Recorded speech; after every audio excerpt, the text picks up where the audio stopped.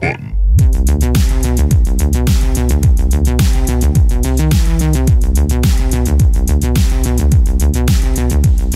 I was running into trouble with this recording a little bit.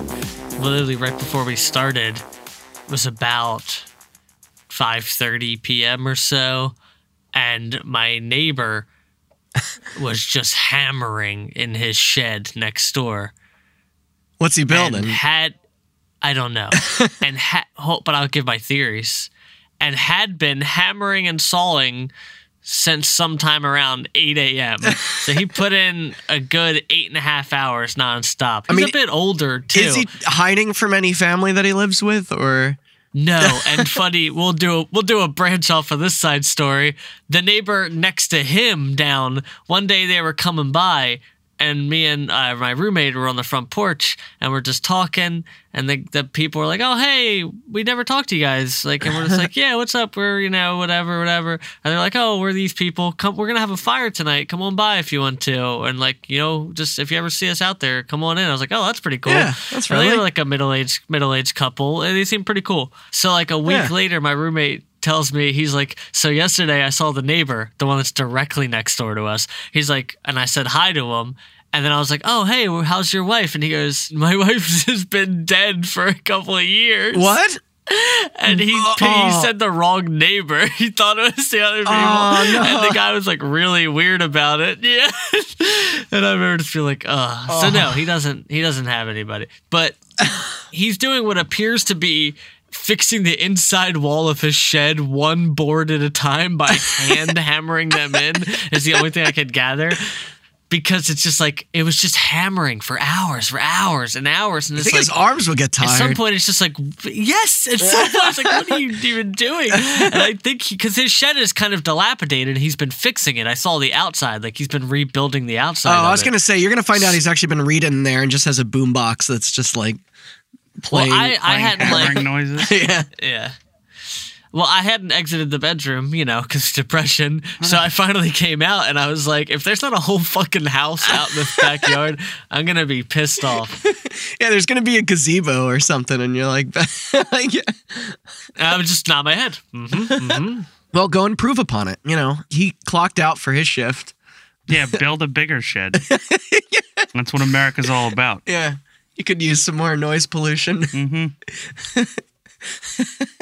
I can't build a shed without a permit. And there you go. That's the whole reason the Conservative Party exists. Man, you need a permit for a shed? Yeah. I thought that was just for Probably. like pools and stuff. And next thing you know, Randall's praising Ronald Reagan. That's all it takes. Yeah, now he is. Never done it before. That's why I'm so excited for the new Call of Duty. Yeah. Can't wait to see Ronald Reagan in 4K. Yeah. You're going to see Ronald Reagan in 4K on your new television. Yes. I bought a 4K television. It's very large. So anyway, besides people that ruined human history, what else? Oh, man. Well, we are back. Another bonus Halloween episode, a part 2, kind of, if you will, to last week's subject, from what I hear, bringing us to an even 4 again, like last year, which is great. Now, the only thing I truly know about today's game is really just its initial concept. One I find very interesting, personally. Collaborative internet horror aside, the actual idea at the core of what we're about to get into actually has been pitched before. A video game that is only temporarily playable. Something that would appear and then one day be gone forever. And I'm not talking about Nintendo's artificial scarcity or the numerous titles that are no longer accessible due to shutdowns of a service or incompatibility or licensing or even a controversy.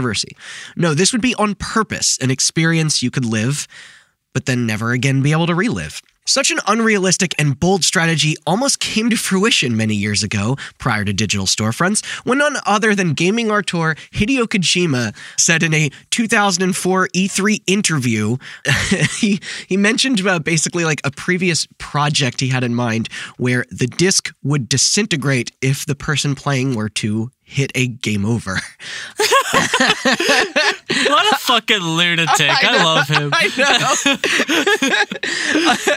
Obviously, the venture was completely ridiculous and totally unfeasible. Even if the tech side of it was to be figured out, no publisher or manufacturer in the right mind would ever agree to distribute such a product. Not to mention the thought of having to repurchase another copy to continue would have likely pissed a lot of people off. Funny enough. Do you remember Metal Gear? Remember Metal Gear when you died and you had to get a new PS2 because there was disc dust lodged inside of your console? Now, funny enough, this was all prior to mobile stuff that demand, additional spending to advance. That, and you might say there's even some of that original DNA found in things today, such as roguelikes. Then in 2015, a multiplayer thriller game called The Flock released on Steam, in which all the users would collectively share a set pool of lives. When the maximum of how many available were used, the game would then close down and become unusable for anyone that purchased it. The social experiment, however, reviewed poorly and sold so little that the population being monitored was never even affected in any meaningful way before the server keeping track of the life limit went offline. My point, though, is that these conceptions fascinate us and apparently have for a while. Killswitch, a third-person action shooter released for the PS2, Xbox, and PC. I'm kidding. Killswitch. Killswitch is a great game. You should play it. It's like Gears of War before Gears of War. And yeah, it influenced not just Gears of War, but also Rainbow Six Vegas and Uncharted, I think. Yeah, and the dude, the main protagonist, wore goggles. He was dope. And he was voiced by one of the Baldwins, I think. Really? Yeah. God damn it. I think it was Adam Baldwin. But no, Killswitch, a point-and-click puzzle title supposedly made in 1989, where the uncopyable file was said to delete itself upon completion. Austin, what is the deal with this shiz, and how does it connect to Pale Luna? Okay. Well, Wait, I thought we were talking about. I was going to say Hideo Kojima's remake of Enter the Gungeon, where if you die, somebody comes to your house and shoots you in the head. Yeah, but then only your offspring can continue that that campaign. Well, Killswitch doesn't have any direct connection to or Pale a clone Luna. of you. The only connection it has to Pale Luna is in sort of its metafiction, as we talked about last episode. Yeah. But first, a primer on the game itself. Killswitch was created by the Carvina Corporation in 1989 out of the Czech Republic. What does that name translate to or mean? We'll get there. All right. It's like Sinislersion. Yeah. The game, of which there were only 5,000 copies ever made, could only be played once.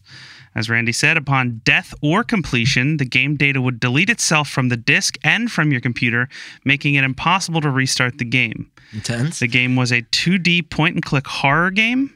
It took place in an abandoned Soviet mine. And yeah, I saw those pictures kind of. Yeah. Two playable characters. The first Good one... aesthetic. Yeah. The first one was named Porto, a young girl. And the second was Gast, an invisible demon. Cool name. The story says Porto wakes up in a dark mine with wounds and no memory of how she got there. She discovers that it is an old coal mine that she used to work in. The mine has since been shut down after the workers were tortured in order to increase production by inspectors sent by the Savitic Corporation, the company that owned the mine. Ultor. These inspectors would shove blades into the joints of workers who were working too slowly. Yeah, I'm way less familiar with this story setup. Yeah. Mechanics, like I said, normal point-and-click adventure game, except there were some unique mechanics for each character. Porto was a girl who would randomly shrink and grow in size, seemingly randomly, which could make solving certain puzzles impossible. Porto had to collect tapes that would play audio about the shutdown of the mine, as well as solving puzzles and cracking ciphers and other stuff like that in order to find out more information that would lead her to eventually the end goal being get out of the mine. Okay. Gast, on the other hand, was different. Gast, as I said, was an invisible demon, but he was not invisible just to everybody in the game, but was also invisible to the player. Huh. He had a... This sounds way more developed than the the last story. Like yeah. He had a flamethrower weapon that you could use, but once and you could see the flames, but once you were out of ammo, you couldn't see anymore. That sounds hard. Which made solving puzzles as Gast and navigating the environment nearly impossible since you couldn't see the character that you were navigating, and there were things that you were supposed to avoid and not walk over and things like that. Gotta get a Game Shark. Well, now, the story goes as such. The game caught on pretty heavily in the West to the point where people wanted it to share it with their friends, but they couldn't because it would delete itself. That's some DRM right there. Yeah. So people begged Carvina Corporation to make more copies of Killswitch. Carvina responded with the following press release. Fuck off. Killswitch... No. Pretty much. Killswitch was designed to be a unique playing experience. Like reality, it is unrepeatable, irretrievable, and illogical. One might even say ineffable. Death is final, and death is complete. The fates of Porto and her beloved Gast are as unknowable as our own. It is the desire of the Carvina Corporation that this is to be so, and we ask our customers to respect that desire. Rest assured, Carvina will continue to provide the highest quality of games to the West, and that Killswitch is merely one of among our many wonders. Sticking by it. Yeah. Porto and her beloved Gast sent people into a frenzy because nobody knew what Gast was since it was invisible. Many believed that Gast was a friend who died in the mine or a pet, since it says Porto and her beloved Gast. And this sent people into a fervor, believing that the true meaning behind the game was hidden behind beating the game as Gast, a near impossible task. I wanted to make a joke, by the way, about when you brought up the statement about how it's like, no, this is the amount of copies that we make. And so I was like, oh, so like Nintendo knows about this, right? Like that was their their they thing. got the idea from Carvina. Oh, Why don't you great make idea. Why don't you make more of the Mario collection? No. Yeah. Unfortunately, due to the game being nearly impossible as Gast, and there only being 5,000 copies, and the game deleting itself when you died and or beat it, nobody ever beat it as Gast. See, Nintendo kind of has that a little bit too, because some of their cartridges can like only work with your Switch, and you can't, or your 3DS or whatever. Yeah. Well, you can only have a save on it, yeah. Nintendo is very Soviet-like, yes. That's what you're getting at. And so, only 5,000 copies are ever known to exist of Killswitch. And the legend goes to this day that there is only one known copy left. The copy was put up for auction in 2005 and was purchased for a whopping $733,000. Wait, what? By a Japanese businessman named Yamamoto Ryoichi. Now I don't know what part of the story is real anymore, because I was about to say, I was like, oh, just make it a lower number. Like, there's only 86 copies of Poop Slinger. Yeah. But hell, I could believe someone at an auction going for... Ryoichi Collectors are stated nuts. his intention was to record himself playing the game so that it could be preserved before the last copy finally deleted itself. And also he wanted to beat the game as Gast. Sure. To this day, Ryoichi has only ever uploaded one video, which simply shows him sitting in front of a computer at the character select screen sobbing. And that is the tale of Killswitch. Cool. Oh, I was going to say, where did those screen grabs come from that I saw? Or was it? Hold on. So, that is the story of Killswitch that gets spread around. The creepy pasta, if you will, although there isn't really a creepy pasta of Killswitch. It's more of a Polybius situation where this story kind of just gets shared. Right. Yeah. The legend started on a now defunct game blog called Invisible Games. Huh. I'm not familiar. That's run by a woman known only as the handle The Archivist. And that's all we know. The Archivist, Alrighty. and that it is a woman. That's it. That's all the information that's known about whoever ran this blog, which is, like I said, now defunct. If you go there, you'll get a 404. Can you Wayback Machine it? You can indeed. Hey. But this post led to a lot of people digging for information in the game. And strangely enough, no history of a company named the Carvina Corporation could be found. Although that makes sense since it was a Soviet company. Soviets are pretty secretive. It was, For however... more on that, check out... It was, however, discovered there is a town in the Czech Republic named Carvina, and it was known for one thing and one thing only: coal mining. There is no discoverable... This is the new Silent Hills, isn't it? Yeah. There is no discoverable record of the game anywhere outside of this one post. no history, nobody else posting no pictures, no forum posts. But again, this is a game from the early 90s that supposedly deleted itself, so that fits in with the fiction.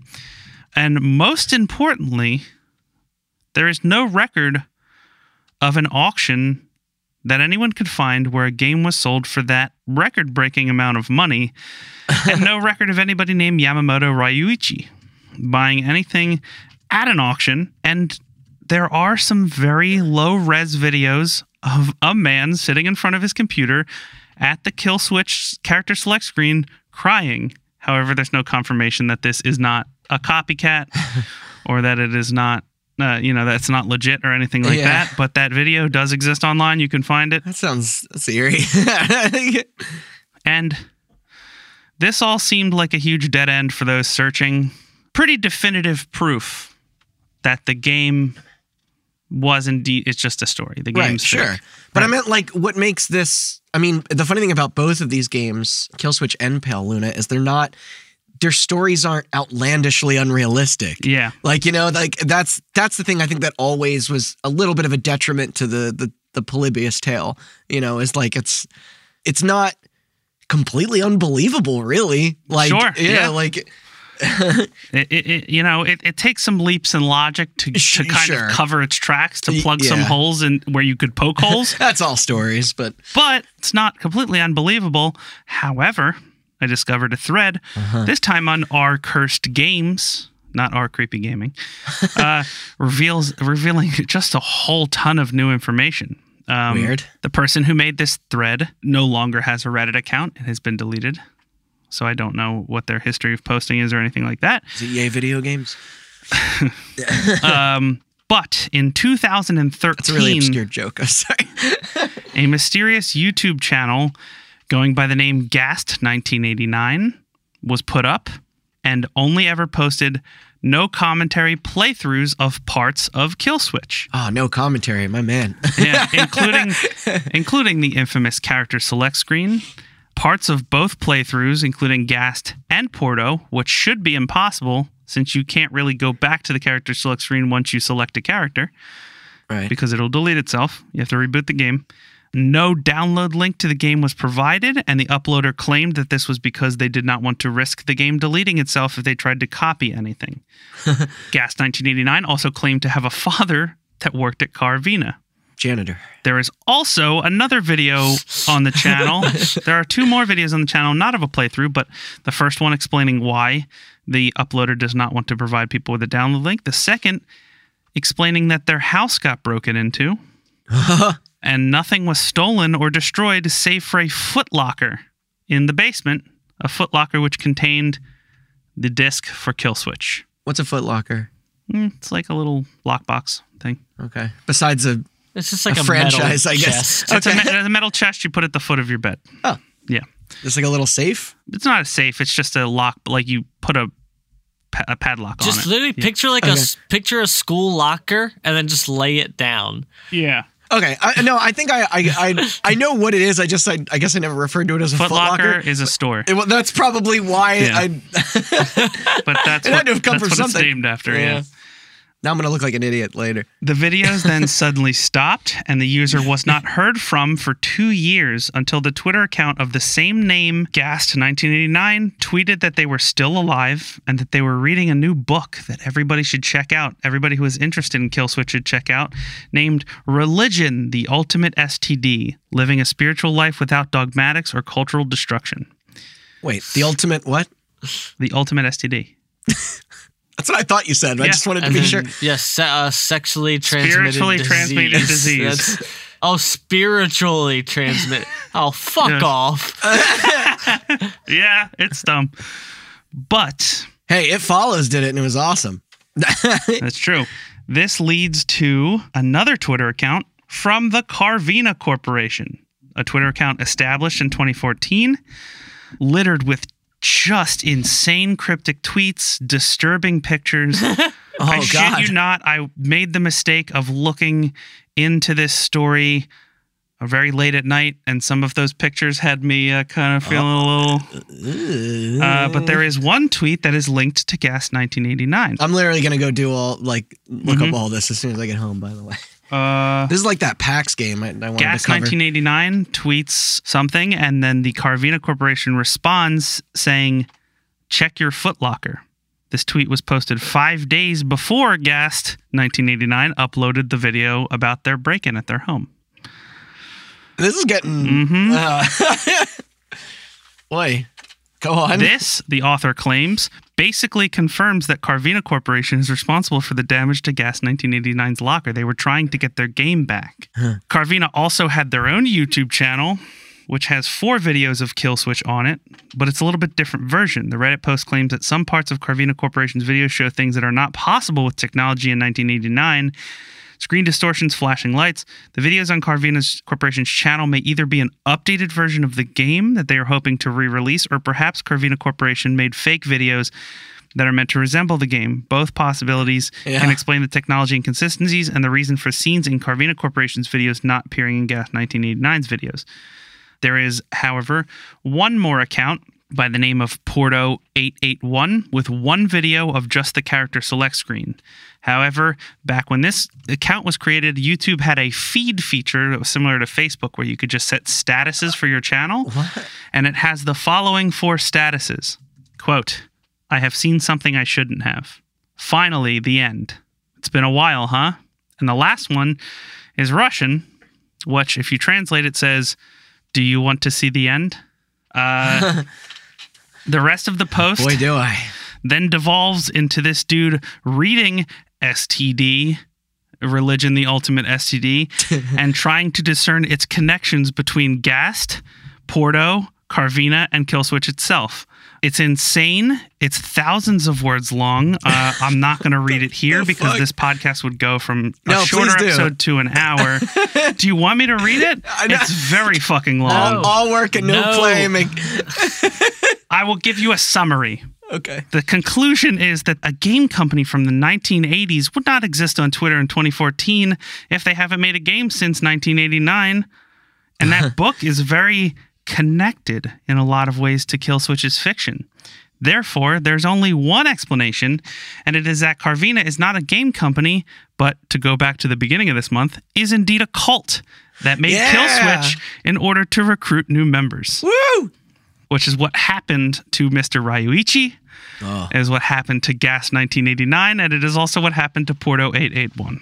You think a cult would want their message out there in a more accessible way. Mm-hmm. Or maybe they're just super very, very selective. I don't know. It's like some last Starfighter cult you got going on here. You gotta beat a fucking video game to get in. The rest of the threads that I could find on the game were much less a dissection of the fiction of the game itself and more a dissection of the claims that the story makes, mainly focused on the technology surrounding a disc that would delete itself. Especially, when they're claiming it's 1989. Exactly. Yeah. That's something Awful Forum post I mentioned in our last episode on Pale Luna. I mentioned that the Pale Luna story was on page 55. You know what those first 54 pages were all about? Oh, is it Kill Switch? Polybius, and how Kill Switch couldn't possibly delete itself. Stating that the technology for a disc that destroyed itself would be very hard and expensive to pull off. And not only that, but if somebody had developed the technology to do as such in 1989, the technology and patent on said technology would be worth way, way, way more money than a game that you could only sell 5,000 copies of. That's a funny angle. Especially we're talking end of Cold War era. Like it just that is a major tech thing especially for government agencies and things like that, and just private corporations. I mean, what's the closest equivalent to that Mission Impossible type idea now? Oh well, there's a great video I think I showed you, but I don't know if you showed remember. Me? Yeah, there was before Netflix, there was a video rental service. Oh, that used to give you discs. Holy shit. Discs that were airtight sealed, and once you ripped the airtight thing off, they had 3 days before the backing of the disc would decay and the movie would become unplayable. Oh my God, that was so fucking crazy. I know, and think about Wouldn't that. have to That's send like anything modern. back, So to yeah. make a save, yeah. I mean, that's the only way you could do it. You could do it organically, but a game from 1989 would no longer work if someone bought it in 2005.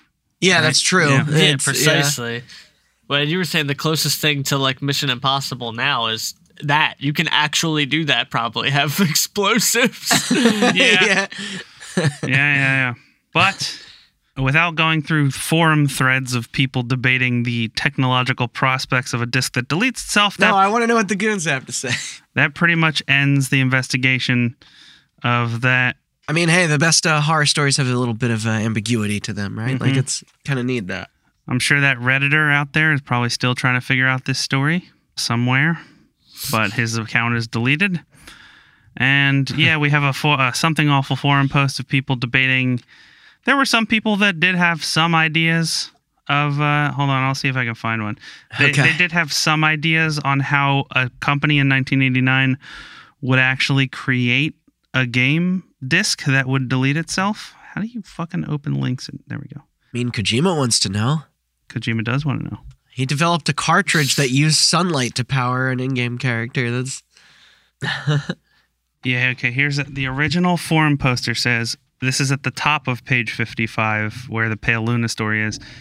I hate to drag the kill switch thing up again, but it is actually possible for a game to delete itself. However, for this, we need to start thinking about computers in the distant past of 1989. Now, as I recall, the CD-ROM standard for storing binary data didn't come into play until the mid-'80s. CD-ROM games were actually pretty excessively rare for a while, so kill switch probably would have come on floppies. Maybe one, but who knows? Regardless, let's continue.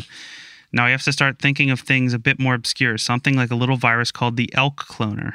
ELK cloner spread by infecting the Apple II operating system using a technique known as boot sector virus. If a computer booted from an infected floppy, a copy of the virus was placed in the computer's memory. When an uninfected disk was inserted into the computer, ELK cloner would be copied to the disk, allowing it to spread from disk to disk.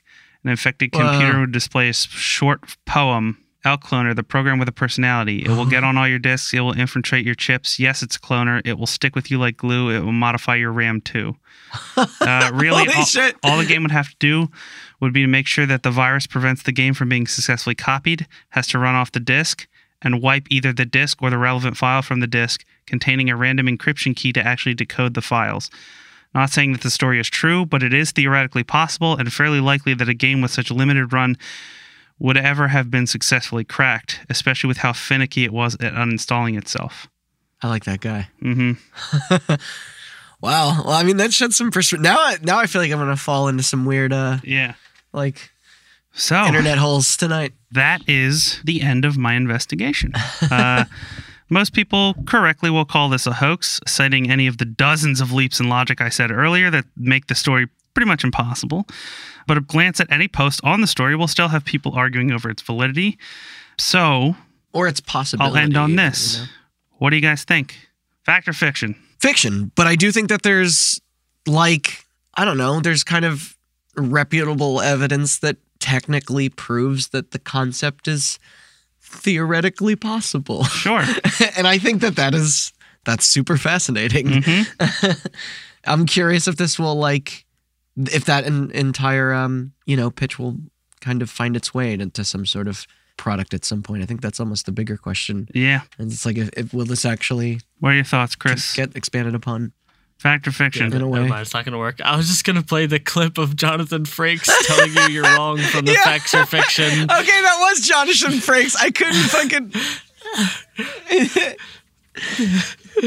All right, so my answer, no. We made this one up. Okay. False. Totally false. Okay. You're wrong. Well, I gotta be in Celebrity Poker. Was it multimedia Windows Poker? I don't know. Do you ever go mountain biking?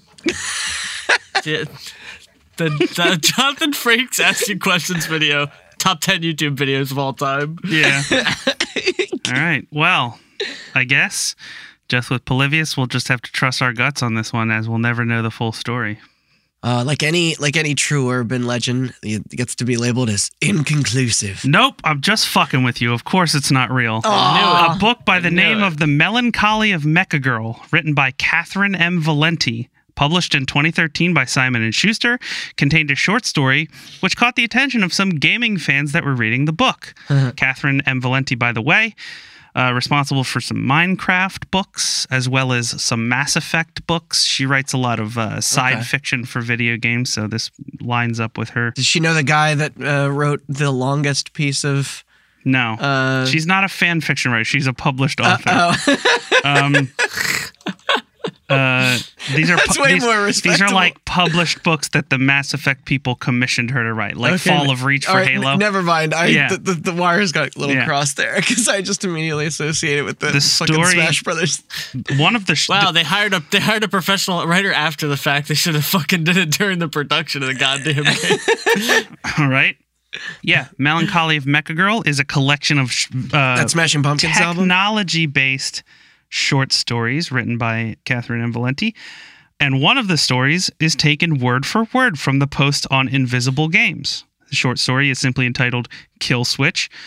This, of course, led people to accuse her of trying to, similar to the director who made the Pale Luna short, people accusing her of trying to pass off Internet Legend as her own work of horror fiction. How dare she take stories from the internet, right? Wrong.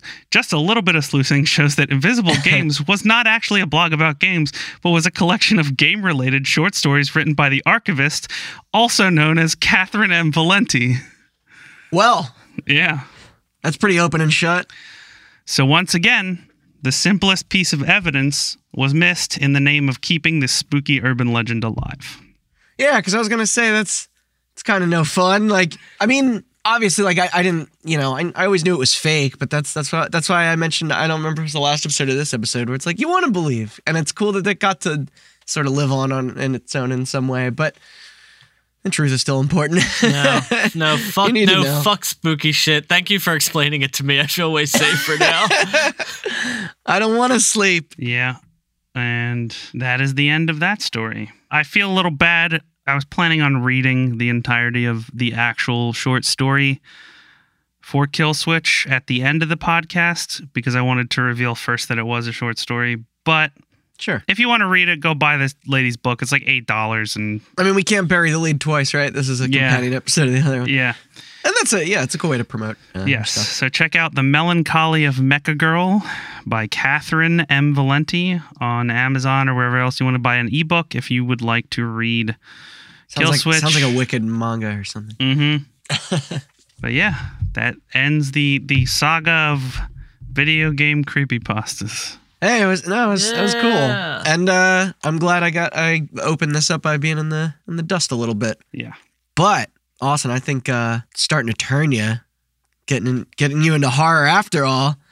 Nah, dude, I just debunk it. It's all fake. Yeah, but what happens when you get to the thing that you can't debunk? That's when it's you'll scary. Be on board. I told you this. Mister, hey, here's a YouTube video of a girl that went missing in like Bolivia or whatever. I don't want to read that shit because it's real. Yeah. And that's spooky. why it's so scary. I know, it sucks. I'd much rather read about the alt-right and how they're destroying our way of life. See, I can't handle that. Yeah, that's my horror. Just look into the well with me. You don't look... Yeah, I'm with you. That's my horror. See, you both are way our more real life fucked is up than horror. me.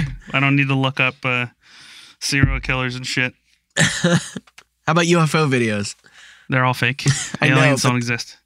Well, come on. Nope. Somewhere out there. Statistically, we're the only people in the galaxy.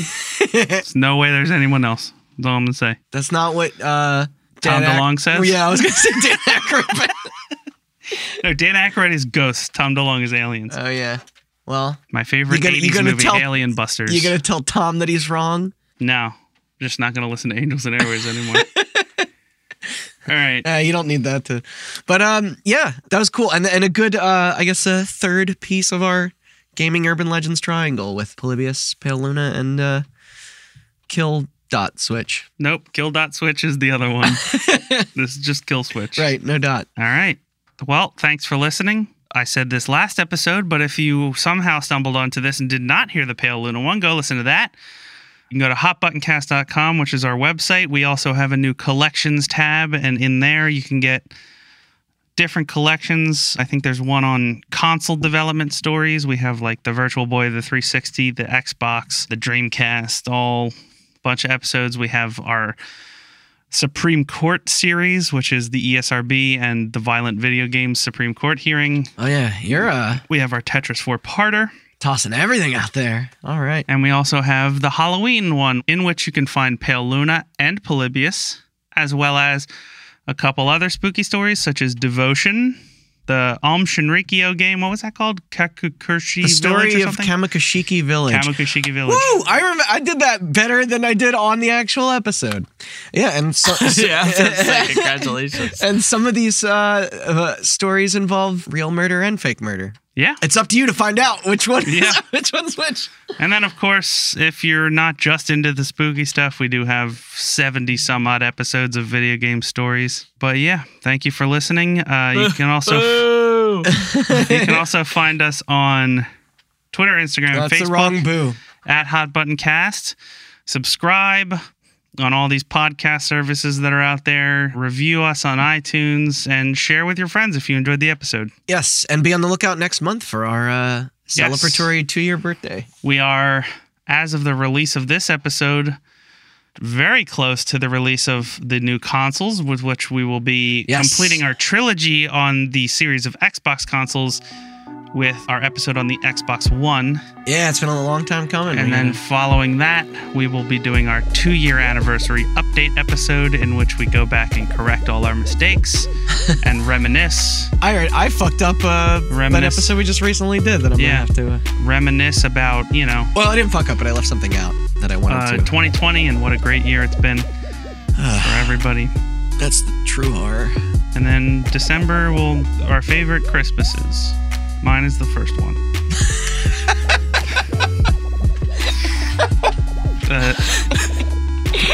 Thank you for listening, and we're out.